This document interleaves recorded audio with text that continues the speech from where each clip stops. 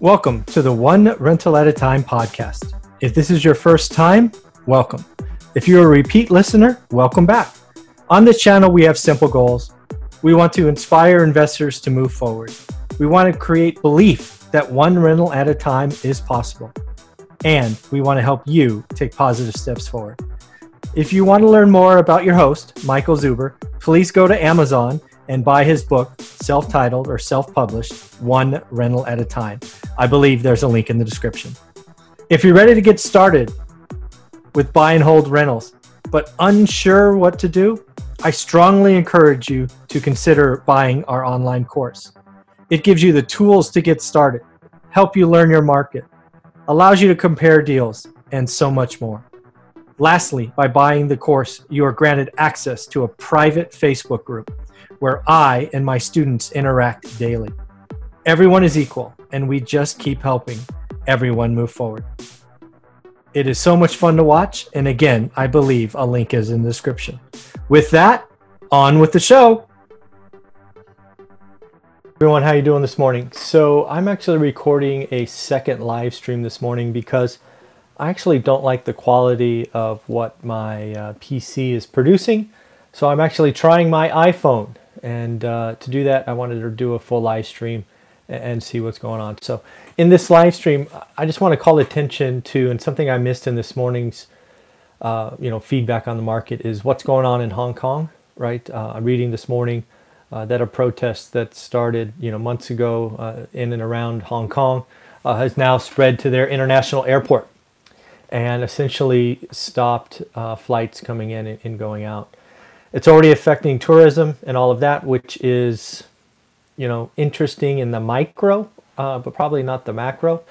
However, what is interesting is what happens next, right? As Jim Cramer says on CNBC, he expects China to come in and, take hold of the situation. Now, I was a young man when Tiananmen Square happened. Which was a tragic event that I don't pretend to know all the details of, except to say that a lot of people perished, and it was not a good day for the world.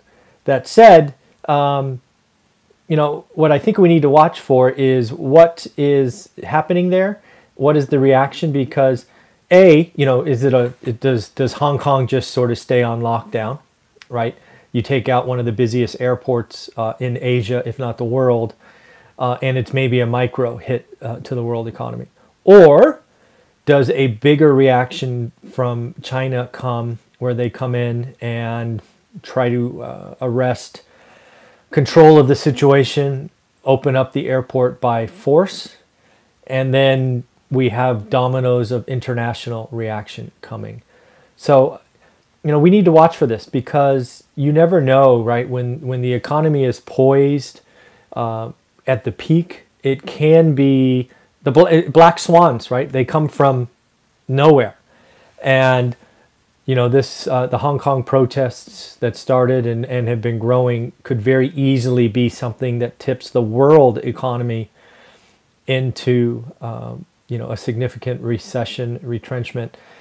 Because, right now it is a trade war between, China and the U.S. If it really became something bigger and other countries, quote unquote, were picking sides, this could be a long running and very painful kind of adjustment. So I'm certainly going to be watching it.